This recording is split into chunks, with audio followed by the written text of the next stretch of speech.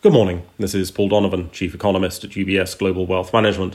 It's 7 o'clock in the morning London time on Friday the 26th of March. Fed Chair Powell, who is not an economist, declared yesterday that the Federal Reserve would not withdraw support until the economy had all but recovered. Leaving aside the vagueness of how much recovery all but actually means, there is another problem with having a policy that is based on reacting to the economy in real time rather than predicting the economy in the future.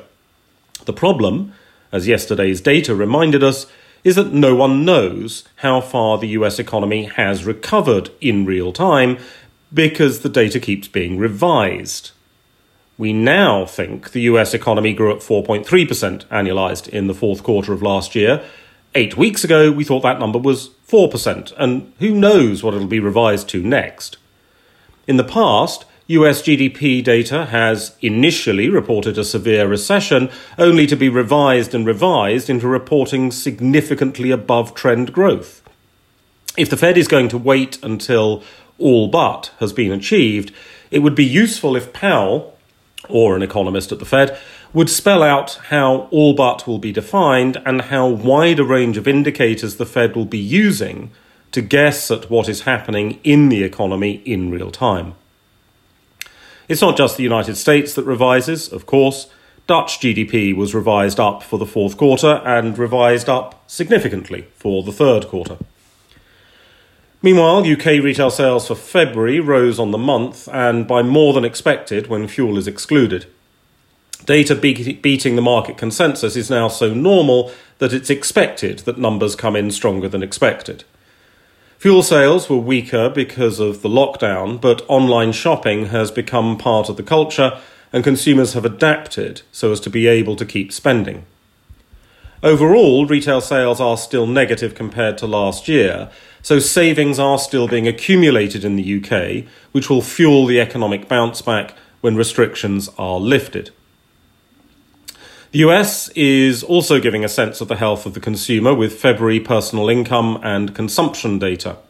There will still be the effects of the $600 stimulus checks in this, because past evidence suggests that stimulus checks are spent over the course of 6 months or so. Some US citizens like to pretend to themselves that they will save the money and so delay spending their stimulus for a little while. This data also includes what is reputed to be the Fed's favourite inflation measure, the PCE deflator. As this is February data, it's not going to show the oil base effects. That's something to expect in April. The expectation is for a fairly stable rate of inflation. There are some sentiment opinion polls due. The United States has the Michigan Consumer Sentiment Measure. This includes inflation expectations for consumers. It's worth stressing that consumers are absolutely terrible at predicting inflation.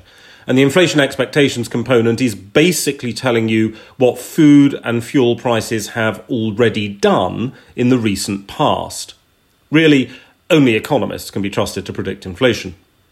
From Germany, we have the Ifo Business Sentiment Survey for March. Regardless of how the economy is doing, the news flow around the vaccine was less positive in March, and surveys do tend to reflect news flow as well as reality. That's all for today. Have a good day.